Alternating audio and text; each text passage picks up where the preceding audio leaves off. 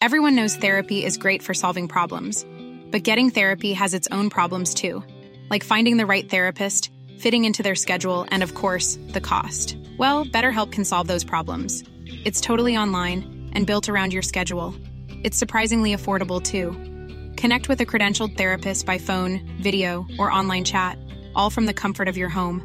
Visit BetterHelp.com to learn more and save 10% on your first month. That's BetterHelp, H-E-L-P. Burrow's furniture is built for the way you live.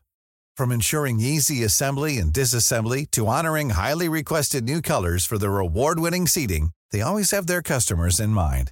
Their modular seating is made out of durable materials to last and grow with you. And with Burrow, you always get fast, free shipping. Get up to 60% off during Burrow's Memorial Day sale at burrow.com/ACAST. That's burrow.com/ACAST. burrow.com/ACAST. Welcome to Talking Business, a podcast produced in Melbourne, Australia. The podcast is available on the Acast site, my own website, the Apple Podcast Store, or wherever you go to get your podcasts. Or you can get it at the Business Acumen website at www.businessacumen.biz or at Banking Day. For the most exclusive access to leading economists and business leaders from around the world, subscribe to Talking Business from my website, leongettler.com. I am Leon Gettler. My job is to review and monitor the week's news in business, finance and economics. I bring it all to you every week. This is episode number 40 in our series for 2023, and today's date is Friday, November the 3rd.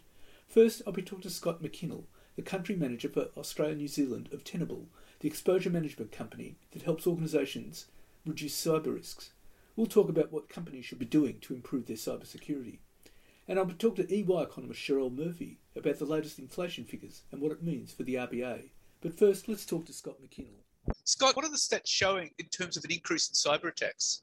So two things. First, they're on the rise, so they're not being abated. That's the first thing. So, I think it was 92% of organisations surveyed by, in a recent survey that we did by Forrester, came back and said there was 70% of their businesses have been impacted as a result of some cyber criminal activity that resulted in a significant business loss. So, that's one dimension. And the second one is it's highly profitable for criminals and they're becoming increasingly sophisticated. So the two go hand in hand. And I think a lot of that has been a case of cyber criminals have taken advantage of the recent pandemic, which in of itself led to probably two major things. One is people accelerating a lot of transformational activity, moving to the cloud, moving to hybrid models and things. So that got exacerbated. So that sped up, accelerated. And then I suppose a unscheduled, uncharted, remote, uptake and remote usage. And people were scrambling in terms of business continuity just to keep the lights on, and they hadn't given consideration to the new world order about what working from home very meant from a cybersecurity perspective, and cyber criminals took advantage of it. So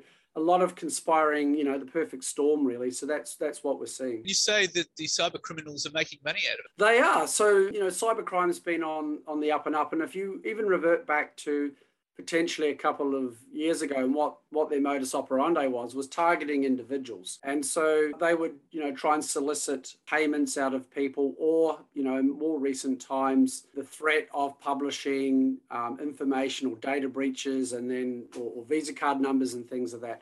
What it's evolved to now is ransomware, and that's clearly they've managed to monetize it and find this is a great financial venture for them. And the way that they do that is really again probably twofold. One is moving away from targeting potentially individuals and then targeting organizations around who have critical infrastructure. So they've moved there from targeting individuals to targeting organizations and bringing organizations down, which clearly has a larger impact, not just financially, but actually it really brings things to its knees. That's fascinating, because that raises another issue, is what particular sectors and industries are vulnerable to cyber attacks? Well, it's about 11. So the government's now moving towards legislating. There used to be 4 major critical infrastructures. So it used to be considered utilities and financial sector and things of that nature, but it's been expanded to 11. And that's come about because of an awareness about how reliant we are on multiple sectors and supply chains, fundamental existence in our society. So you now have got food supply, you've got water, you've got electricity, you've got financial sector, you've got hospitals, healthcare, and anything where if you actually stop and pause for a moment and think, if these organizations and services are to halt, there's a major impact to society. And that's the new vector that cyber criminals are targeting. And people think, oh, it's unscrupulous and it's awful. I mean, you have to remind them, these are criminals. They don't operate like you and I do. So anything where they can create havoc and harm, and the larger the impact, the more likely they are to extort ransoms from people. And this is what's happening. Based on that, you'd say any sector could be quite vulnerable. I mean, supermarkets, for example, come to mind.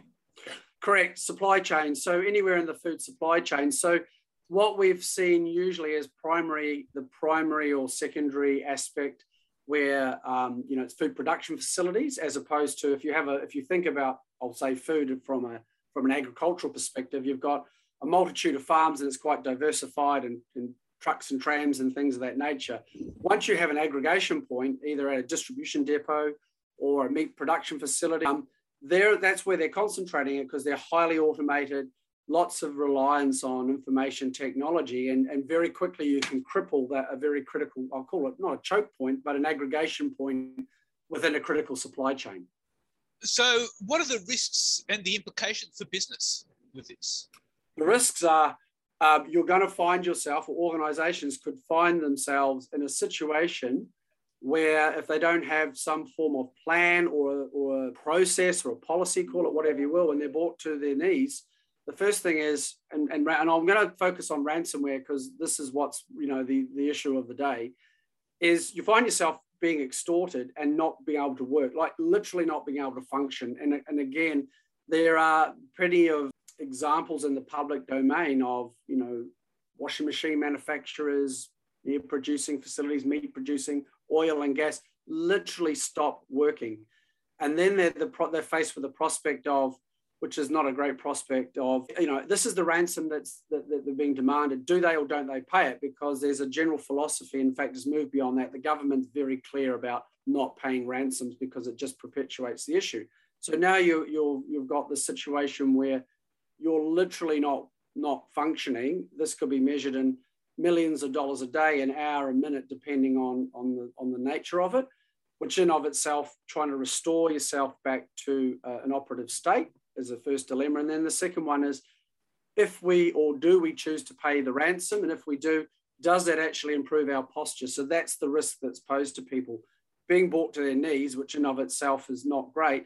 And then what path do you take to do restorative activity? And so we're very big advocates of the way the government is moving and the way that the trend is for, the extortion around ransomware and releasing publicly identifiable information.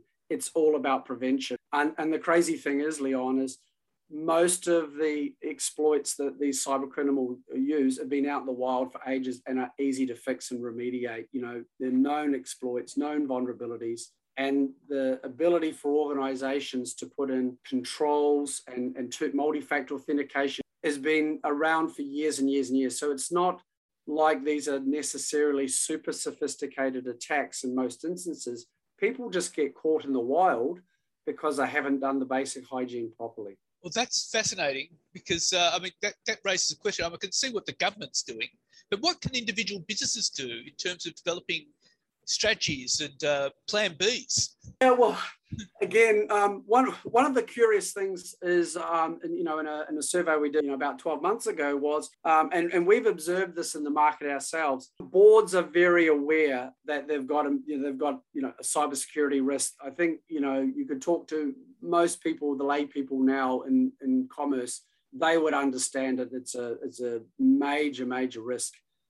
So you've got the people at the, I'll call it the directors level and the highest echelons who understand the requirement for compliance and the implications of their services being taken offline at one end of the spectrum. And then at the very end of the other end of the spectrum, you've got the very technical practitioners that understand all the risks at a technical level. And where we see issues is between the technical practitioners who understand what actually needs to be done and the very highest echelons of commercial people and directors that know something needs to be done. And then there's this mismatch in the middle of communication. And often when we go there, so is, okay, who's responsible operationally for, mitigating risks, doing remediation, triaging, allocating funds, standing up a cyber maturity program. And there's this kind of swirling mess right now because historically people have seen it as being a technical issue in the domain of, and they're only tasked with doing what they can. And so what people could probably do to answer your question is having a clear understanding, lines of communication, and setting up either a framework, a governance policy, having an awareness throughout the organization of this is a business risk now, not an IT issue or an IT risk, and treating it like you would with occupational safety and health or other major elements that people, a risk of a business, that they generally have policies, procedures, educational awareness, business continuity plans, remediation plans, and things like that, and just do that. So, but the issue is the disconnect between high-end and technical practitioners and people trying to push it and treat it as an IT issue. What that would suggest, wouldn't it, that you would actually need every organisation in those sectors would need specific people in charge of those risks and managing those risks. Correct. Again, at different levels throughout the organisation, it wouldn't necessitate that people need to have a deep, sound knowledge of cyber because, the way that a board member is going to look at cyber risk, they're going to look at probability, extent and everything as a risk number. But as you cascade down the organisation, you are correct, is somewhere in that, I'll call it, line of command, there needs to be a continuity of responsibility fit for purpose for what their expertise and competencies are and what they should be looking at. And there's a big disconnect in that at the moment. Which means you need a specific team actually to handle. Yeah. I'll draw some parallels to people that do it. Like financial community are quite across this, and to a lesser extent, critical infrastructure, because they're used to about continuity of power and, things going bang and thing. But I'll frame around the financial sector bit, and because they're often the first movers and they understand risk, financial risk, APRA, they have a lot of compliance and governance. So it's already in their DNA, this philosophy of risk management and risk mitigation. And so they pivot really well. They stand up committees, they have boards, they have business continuity plans, they have well-funded programs of work, they have traffic light systems as it's being delivered, and so on and such forth. So, I can revert back to even 6 or 7 years ago where it really moved in the financial institute, where cybersecurity risk used to be on a board agenda item. I knew this for a fact, that used to be, on the general risk committee as an item that was addressed maybe once a month. And even as long ago as 5 years ago, that changed. And I spoke to the CISO of one of the major trading banks, and they said it's now a item for the chairperson, and it's a 2-weekly cadence, and the stakeholders have changed. That's how seriously they took it. And again, it sounds very simple, and you'd think that would be a universal principle that everyone would understand, but it's surprisingly, this is why I'm talking to you, I need to get the message out. It's not, these are simple things that just need everyone to be aware of. Well, Scott, that's all very illuminating, and thank you very much for your time. Thank you. All right, thank you. And now let's talk to EY economist Sherelle Murphy. Now, Sherelle, the inflation figures came in last week. They were not unexpectedly high, but what does this mean for the RBA? Everyone's tipping the RBA will be raising rates on Cup Day. Yeah, the numbers were a little stronger than expected. Not much, but I think it's in some of the detail that makes us a little bit concerned about the fact that it's not playing out now in line with the Reserve Bank's playbook. So that means that the Reserve Bank are likely to be worried again about the trajectory for inflation, which basically means that they're not likely to see inflation fall into the target band in the timeframe that they had previously said they expected it to. And so that is, in our view anyway, why the Reserve Bank are likely to put in place another rate hike on Melbourne Cup Day. And what about also December? It's possible, but I think, they're in the kind of fine-tuning stage of monetary policy at the moment, in the sense that they've done most of the hard work. They probably were thinking through winter that, they could have been done, and maybe they're still thinking that, but this is more of a tweak rather than, I guess, going for another onslaught. So I don't think December as well. You certainly wouldn't rule it out, but I think probably one is enough at this stage. But it's certainly the figures suggest that, I mean, the RBA is tipping inflation will get down to 2 to 3% target band around the end of 2025. That could mean we now could be waiting till 2026. Would that be right? Well, that's right. If they don't tighten again, in our view, they probably won't make that target now. So that would therefore push it out for another year. And I just don't think that the Reserve Bank are willing to tolerate that now. They're already kind of being quite patient in getting inflation back to the band. But now, as Michelle Bullock said in her speech last week, it does seem unlikely that they're willing to be patient any more beyond what they've already said they would. So I think that's what's going to cause them to move. Okay. What's interesting here is that the RBA is actually raising rates at a time when the economy is weakening. Harvey Norman came out with their figures last week that their profit had dropped by 50%. That's true, but the Reserve Bank doesn't target Harvey Norman's profit. They target inflation. No. But my point is that the economy is getting weaker, or is weakening at the moment. I know. The RBA is raising rates during a time of a weaker economy. That's right. And I'm being a bit tongue-in-cheek there, but the point is still relevant, because it doesn't really matter what's happening with the economy. What matters is what's happening with inflation. And the economy can be weakening, but is it weakening enough to deliver the lower inflation that they need? That's the real question. I think that, we've come from come through a fairly unusual couple of years, of course, compared to the previous sort of 10, 15 years, certainly in my career as an economist, where inflation actually, surprised on the upside to a very large extent. And so, they've got to get it back down, and that does require grinding quite hard into the economy to try and slow it down enough to get inflation back to that 2 to 3% band. So that's been fairly painful, and I think they're not necessarily done yet.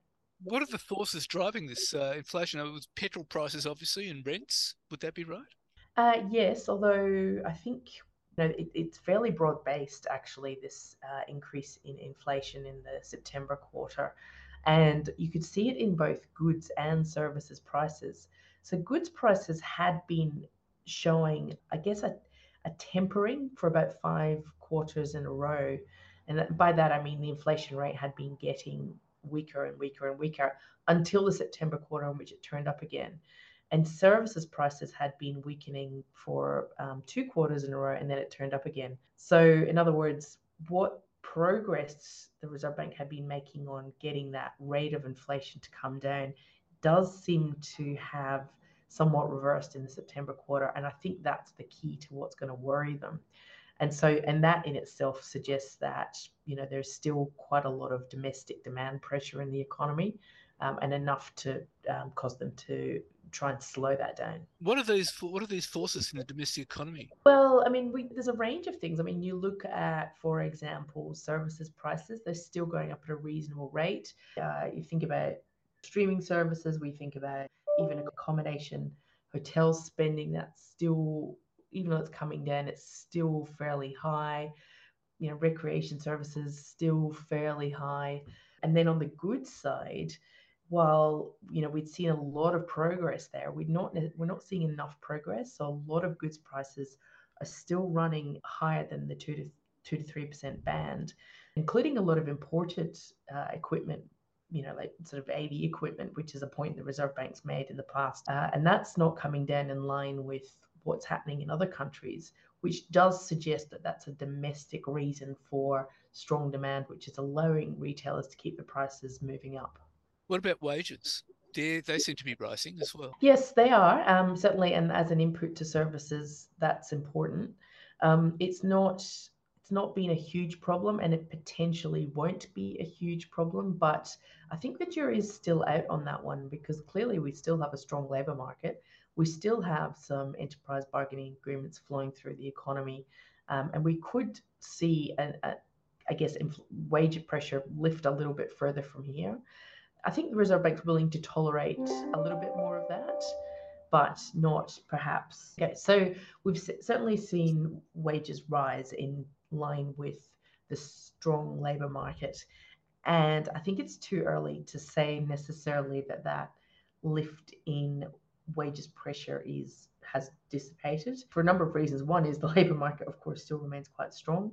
There are still some enterprise bargaining agreements flowing through the economy, and these do tend to be causing an increase in wages because they're setting higher wage rates than they have in the past. And I think we just kind of can't necessarily see a clean decline in wages pressure from here on in. So it could definitely concern the Reserve Bank, although the rhetoric from the Reserve Bank suggests that it's not too much of a concern at this point. Right, okay. But certainly with the jobs market, I mean, with the unemployment level so low and it's not rising up to 4% as would be forecast, that we can expect wages pressures to continue. Potentially, yes. It's an interesting one because we haven't necessarily seen wages rise at a rate which is consistent with the strength in the labour market in the recent past.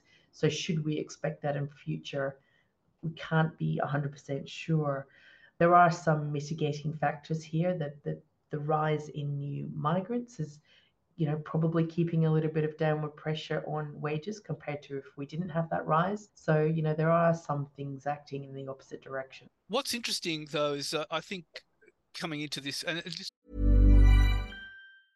Hey, I'm Ryan Reynolds. Recently, I asked Mint Mobile's legal team if big wireless companies are allowed to raise prices due to inflation. They said yes. And then when I asked if raising prices technically violates those onerous two-year contracts, they said, "What the f*** are you talking about, you insane Hollywood ass?" So to recap, we're cutting the price of Mint Unlimited from $30 a month to just $15 a month. Give it a try at mintmobile.com/switch. $45 up front for 3 months plus taxes and fees. Promo rate for new customers for limited time. Unlimited more than 40 gigabytes per month. Slows full terms at mintmobile.com. Everyone knows therapy is great for solving problems, but getting therapy has its own problems too, like finding the right therapist, fitting into their schedule, and of course, the cost. Well, BetterHelp can solve those problems. It's totally online and built around your schedule. It's surprisingly affordable too. Connect with a credentialed therapist by phone, video, or online chat, all from the comfort of your home. Visit BetterHelp.com to learn more and save 10% on your first month. That's BetterHelp, H-E-L-P. This is quite apparent in the profit reporting season. A lot of companies are now, they're not forecasting how well they're going to be doing ahead, and they're suddenly dealing with all this debt, which is going to be quite relevant for the RBA in terms of interest rate rises. Indeed, but in the corporate sector has not been problematic from a debt point of view. And when we came out of the global financial crisis, a lot of corporate debt was effectively lowered, paid off, not taken on again. And there certainly has been a bit of a pickup in demand for credit from the corporate sector, but it's not been dramatic. So I don't suspect that that's a huge concern. And in fact, I think we can see that in the data because the corporate sector continues to perform fairly well. The business surveys are still they're not super positive, but they're certainly not weak. And at the same time, they're continuing to hire, as we know, through the jobs market. So I think the corporate sector is in fairly good shape. Now, there are exceptions to that. Of course, the construction sector is one in particular, with residential construction having gone through a fairly wild ride recently. But mostly, it seems to be okay. It's the household sector that's really, bearing the brunt of that higher debt burden. Which is why the consumer confidence is down. That's right. And it's interesting at the moment because it does look like two very distinct sectors, with the consumer clearly slowing right down. In fact, consumption falling in real terms, whereas the business sector continues to move forward. Another sector that we don't talk about as much, but it's still very important, is the government sector. And this is a sector that's actually spending up. Lots of activity going on across both the Commonwealth and the states, some of which, of course, is big infrastructure projects, some of it's on health. There's all sorts of demands on government. And that, of course, has flow-on effects for the business sector as well. and probably is part of the reason that the corporate sector is doing okay as well. And so the question of debt, although many CEOs have never had to deal with debt levels that high, would not be that big a factor now. Not on average, but of course, there are a lot of exceptions within the Australian economy, and some certainly would be feeling the pinch. No, that's for sure. But overall, it seems like they're coping with it fairly well. So what do you forecast for next year in terms of the RBA? I think the Reserve Bank are going to be sitting on rates for some time. I don't see the opportunity for them to be cutting rates really, in the next, certainly, definitely not in the next 6 months, and maybe not even in the next 12. Now, the markets are starting to price rate cuts in towards the back of last year. Some forecasters in the market are saying the same. But I think, what we've seen from international evidence is that a lot of the inflation that's hanging around at the moment is fairly sticky. It is coming through on that services side. It is global often, a lot of the forces, and it just doesn't feel to me like an economy that's going to be seeing inflation decelerate within a short period of time. And that means I think the Reserve Bank's going to have to hold on to rates at this sort of, certainly not high, but more elevated level than it's been in some time. And so we mightn't see inflation come down for several years. Several years is a big goal, but we will see inflation come down because the Reserve Bank will make sure that happens. It's just a matter of how quickly that does happen. I certainly think in a sort of a 12-month period, it's going to be a slow burn. So it might get down to, say, 4%. In 12 months, that's right. And then kind of into 2025, we're looking at, back down below 3. Right, okay. Well, we'll be watching it with great fascination, Cheryl. Indeed. Thanks very much. Thank you very much. Thank you. So what's happening in the news? Well, the World Bank is warning that even a small disruption to crude supply due to escalating Middle Eastern conflict could remove between 500,000 and 2 million barrels a day from global markets. If that happens, prices could rise to between $93 and $102 a barrel, the bank said in a report on Monday.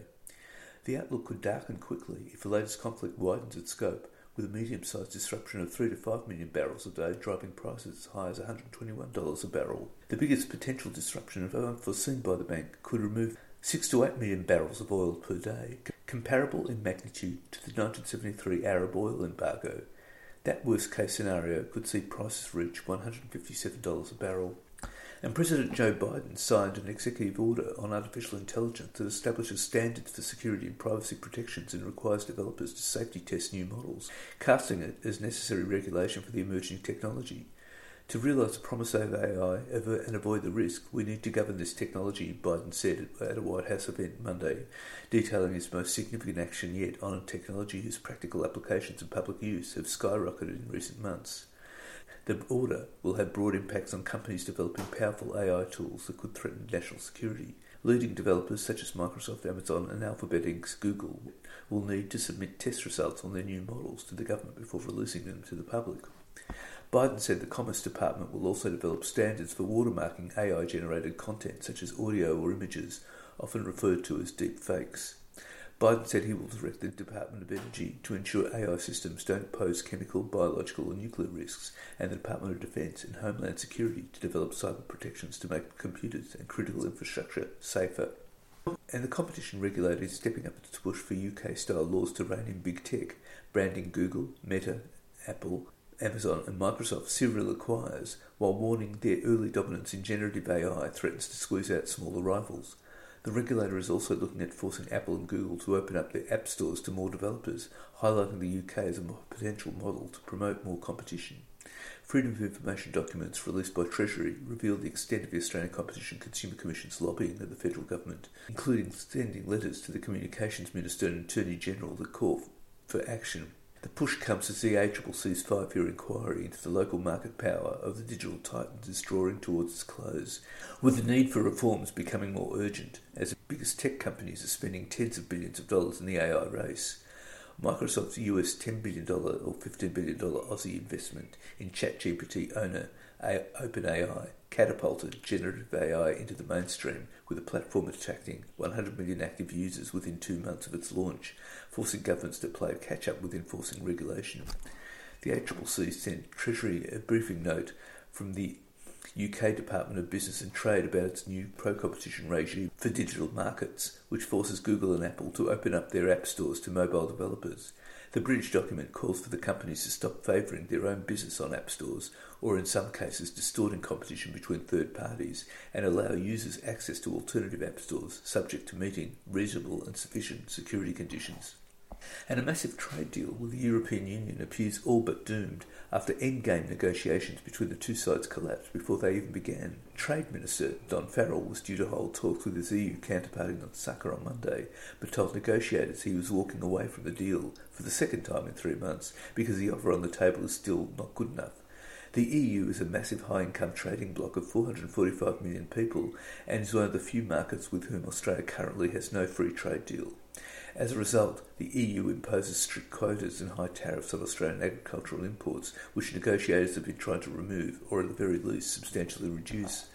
5 years after talks began, Australian farmers say the existing offer is a dud, arguing it barely improves market access for sugar, red meat and dairy, and would in fact impose conditions for European mandated restrictions on local farming practices. The other major sticking point has been EU demands for Australia to give up naming rights to hundreds of products, including Prosecco, Parmesan and Feta, to protect so-called geographical indications. Talks have been deadlocked since July, when Senator Farrell walked away from Brussels empty-handed, but he was holding out some hope that European negotiators would come to Osaka with an improved offer.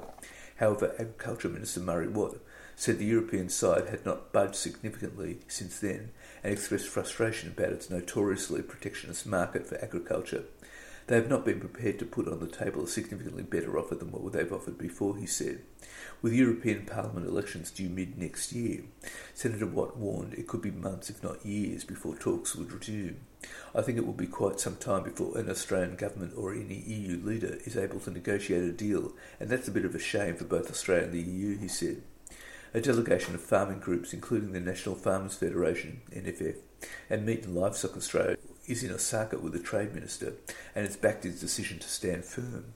As part of the agreement, the EU has been pushing for greater access to Australia's vast critical minerals and for the abolition of the $1 billion luxury car tax, which would benefit Australian consumers.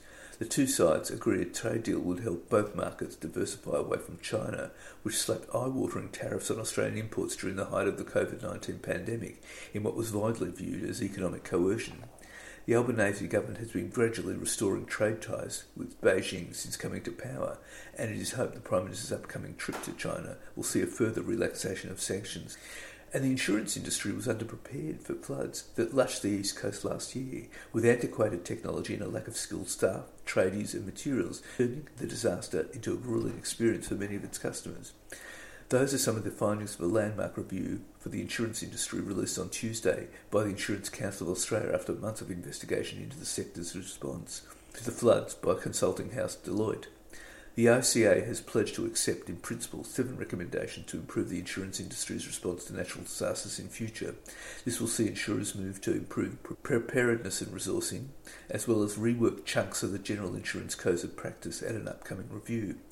Deloitte's review, commissioned by the ICA in the wake of the 2022 floods, finds the insurance sector was not prepared for the $6 billion disaster, which triggered more than 242,000 claims in what stands as the most expensive catastrophe in Australia in the past century. Insurers faced a massive disaster spread across the East Coast, with a response to the damage hampered by shortages across the board. The review found insurers entered the disaster with a short supply of workers in the sector amid a broader tight labour market. In addition, building materials to repair damaged properties were in short supply and trending towards historically high prices. This was coupled with a shortage of used and new cars and car parts amid a pandemic overhang. Regional and rental accommodation was also in short supply amid high domestic tourism and reduced capacity, leading to a shortage of options to rehome people affected by floods. Deloitte finds some insurers entered the disaster with antiquated computer platforms for claims handling, with several still using DOS-based systems. DOS was a computer operating system commonly used between 1981 and 1995. Deloitte found these old computer systems were difficult to integrate with other systems, more inflexible in adapting to new functional requirements, and ultimately impact negatively on the policyholder experience. The review found insurers failed community expectations around communicating to those affected by the floods, with many missing deadlines to report to insured customers about their claims. The report found more than 34,000 complaints were lodged with 7 insurers, with many due to delayed claims handling in the wake of the floods.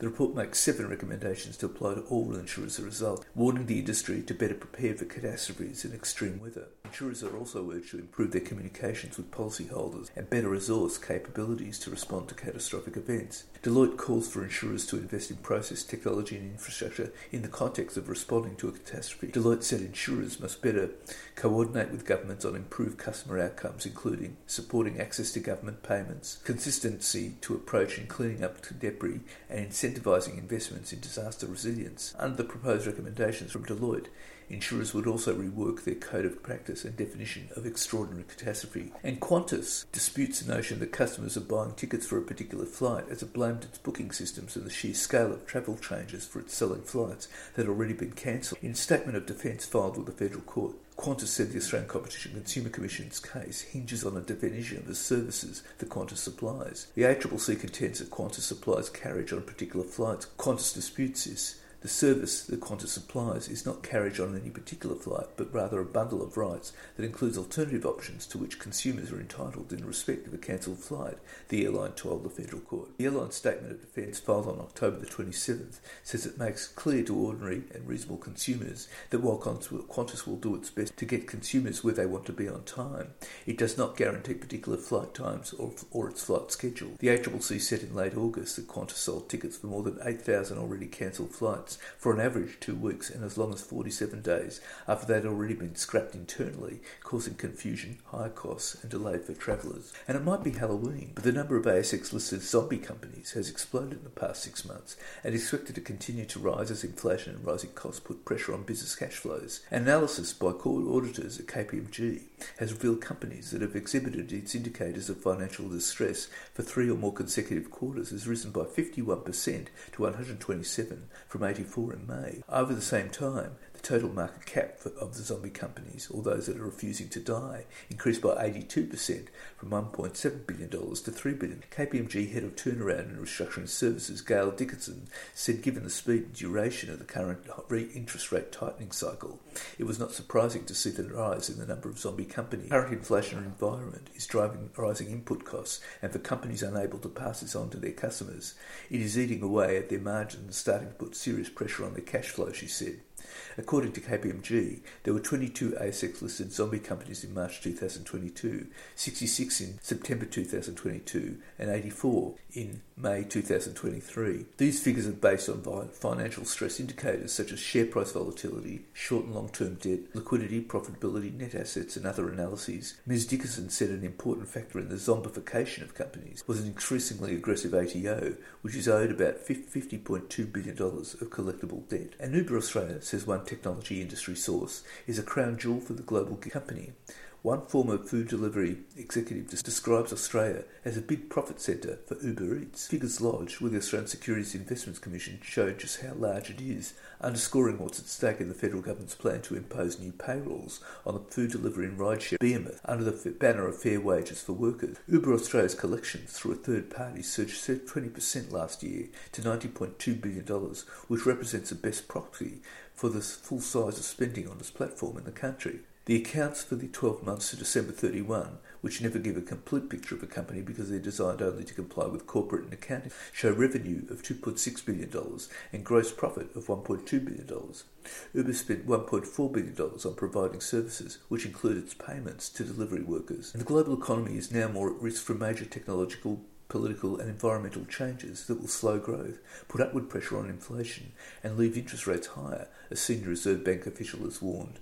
Brad Jones, the bank's assistant governor responsible for financial services, used a speech in Sydney on Tuesday morning to argue the advent of social media and fast international movement of money was amplifying the risks facing the financial systems and the broader economy. Jones said debt servicing by borrowers would become more challenging if interest rates remained higher than the growth in incomes.